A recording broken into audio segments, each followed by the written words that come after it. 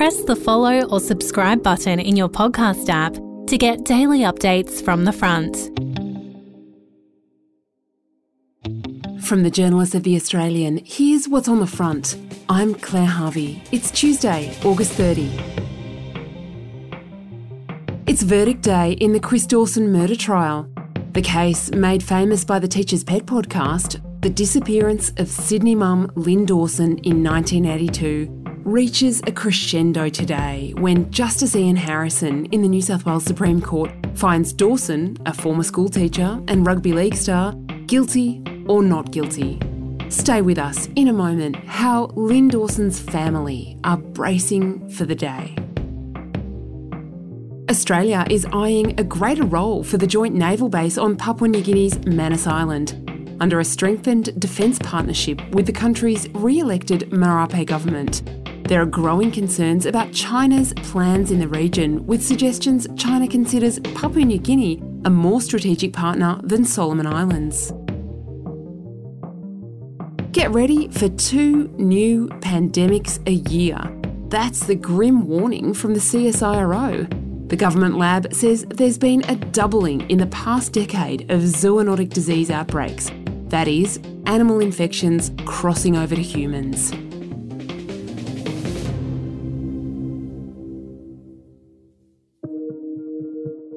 The disappearance of Lynn Dawson is a 40-year-old mystery that's gripped the world. But Lynn was a real person who is still very much alive in the memories of her brother, sister and sister-in-law. They've never let go of their memories of this gentle Sydney mum. I just put this on the table. All right then. Oh, we're nearly ready now. I can't believe I'm so organised. Here's Lynn's sister, Pat Jenkins. She spoke to my colleague, the Australian's national crime correspondent, David Murray. She was kind, she was caring, very calm. She could be cheeky. The aunts and uncles just loved her, they adored her, and they all came to her. They all came to the first and the second coronial inquiries.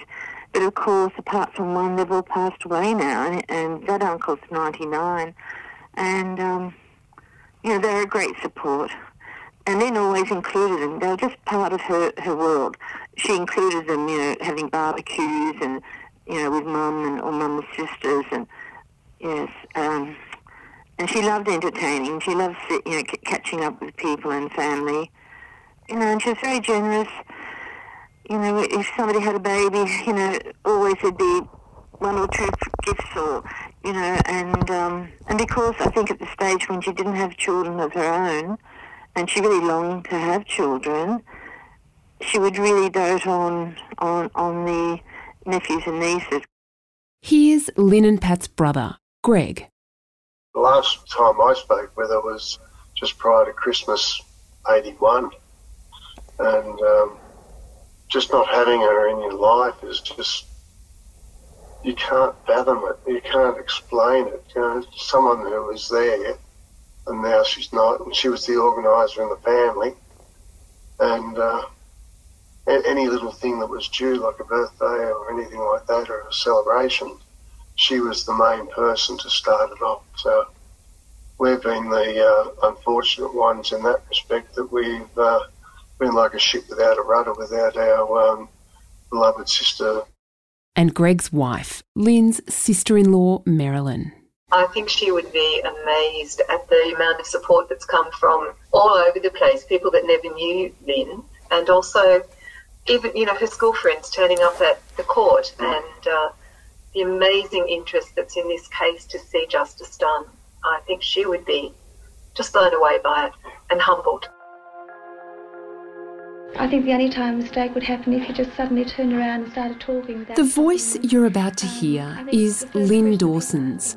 This was from an ABC documentary series called Checkerboard from 1975. Lynn was being interviewed about her marriage to Chris Dawson, a rugby league star, and her experiences of being a wife to an identical twin. But there was one time that I still get into trouble about from Chris. I was coming off duty nursing and I was expecting Chris to pick me up. And Chris was waiting a spot that I wasn't used to, sort of him waiting for me there. So Paul came out of the car to tell me that Chris was waiting in the nurse's waiting room. And I just saw a figure like Chris running towards me in the dark. And I was so relieved to get off duty that I just sort of ran up to him and flung my arms around him. And he started to giggle, I think. And I thought, funny, you're being very cold tonight. And then he sort of had a bit of a laugh and said, oh, you better not tell Chris about this, sort of thing. And I get into trouble because I swear that Paul put his arms around me, and Paul denies it. Never. Greg and Marilyn will be in Court 13A at the New South Wales Supreme Court building in Sydney this morning to hear the verdict of Justice Ian Harrison. Was Lynn murdered by her husband, Chris Dawson? Pink was Lynn's favourite colour, and Greg and Marilyn will be proudly wearing pink today in her memory, along with their supporters, family and friends in court.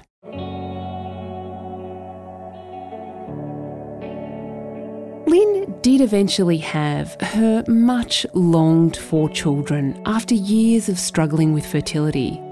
In 1982, her two little girls were aged just 2 and 4 years old. She was besotted with them, a devoted mum. On Saturday, January 9, she was to meet her own mum, Helena, at a local pool after a shopping trip with the girls and her husband, Chris. But Lynn never made it. Police and prosecutors say she was already dead, murdered by Chris Dawson because he was infatuated with the family's teenage babysitter. After the break, we'll hear why Lynn's disappearance remained a mystery for so long and how Chris Dawson was ultimately brought before the courts. A troubled young woman. Her evil parents. We never had any issues between us. Has justice been done? I'm in a prison. Join journalist Richard Gilliatt as he delves into one of Australia's most gripping cases. Shadow of Doubt, a new podcast investigation from The Australian. I cannot find one of these allegations that's possible. Listen now, wherever you get your podcasts.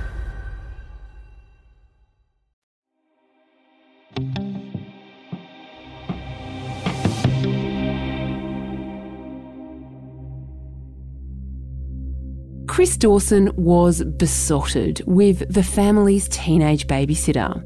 He later married her, and for all these years, he explained away Lynn's disappearance as a mum who just couldn't cope with the demands of family life. He said she'd abandoned him and their little girls, but she never visited or called or wrote to her family or friends again. The only person who's ever said they heard from Lynn again was Chris Dawson. He said Lynn rang him a number of times in the weeks after she vanished, saying she just needed some time away. And that's where it rested. Lynn's family was hurt and confused, but they trusted Chris and accepted what he'd said. A small number of people wouldn't let it go. Some of Lynn's friends kept asking questions. Lynn's mum, Helena, never gave up searching for her daughter. One dogged police officer, Damien Loon, kept pushing. 2 coroners held inquests and found that a known person, Chris Dawson, should be charged with murder. But the Director of Public Prosecutions simply refused to charge him. And then, in 2018, The Australian's journalist Hedley Thomas brought the case to national and global attention with his podcast, The Teacher's Pet. Dawson, who was always denied any wrongdoing, was charged with murder. And today, finally, we get the verdict. I think just to get it to trial was just something that we really didn't think would ever happen. And we're just so grateful. We're so grateful to so many people for getting it there for us. And, you know, I think we're still coming to terms with the enormity of that. I think, you know, we're just so grateful that her name has been out there, that people really know the story now. And we've had the best counsel that we could have possibly had from the DPP. I really think they gave us their top team, their A team. I think we had an outstanding judge. And I think that it's been given every possible chance to get the result that we obviously would love. But if it hasn't, then it's been given the very best chance it could be. At the end of this very long journey, Lynn's family reflect on how this trial has shaped their lives. We've been dealing with this for 40 years, and even though our friends have known bits and pieces, I don't think they've had any idea about the effect, the emotional effect it's had on us. And it really hasn't been until they've heard the podcast and until a few of them have actually come to court, a few of our friends, that they've finally sort of come to terms with, wow, what we've actually been dealing with. And why there's sometimes that we just haven't felt up to joining in with things or going to certain functions and so on. I think, you know, they just had no idea about the enormity. We've had constant support right from day one from family on both sides, my cousins and Greg's cousins. You know, there's been a closeness obviously there that's come through, and support, constant, you know, calls any time anything would come up. But not only just then, they would always make contact and see how things are going. So that means an enormous amount. And we've made some really lovely new friends through all this too, that have nothing to do with Lynn, but are as invested and as passionate as we are. And that just means so much. But even meeting Lynn's school friends who turned up, just to showing how they feel about the whole thing. It's been a big journey. It's about to come to an end. We're still quite, how can I put it, anxious. How about it? Where it's churning up inside. Outside looks very calm, but inside is a mess. But this is something we've just got to cope with, and we will do it. And the other thing is too, it's not just our family that's affected. We know the Dawsons are affected too. There are so many innocent victims in this whole thing, you know, particularly Lynn's girls. And I think, you know, that's been such a difficult time for them. They've never learned the love of their own mother and, you know, and what she was really like.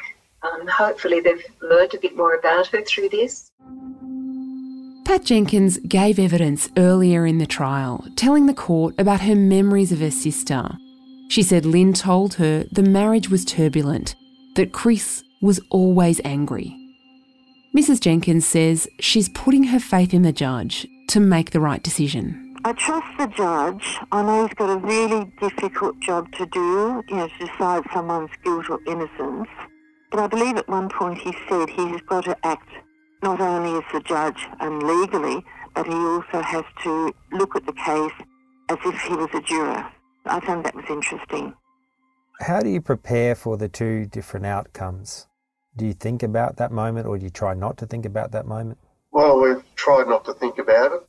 It's very hard doing interviews like this, and we know there's a lot more to come.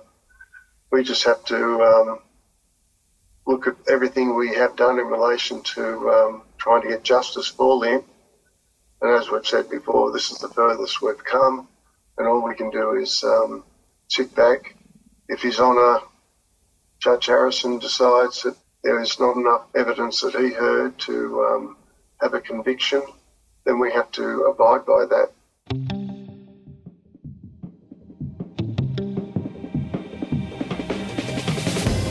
The verdict comes down at 10 a.m, Australian Eastern Standard Time. You can follow it live at theaustralian.com.au. And come back to the front tomorrow. We'll be joined by Hedley Thomas.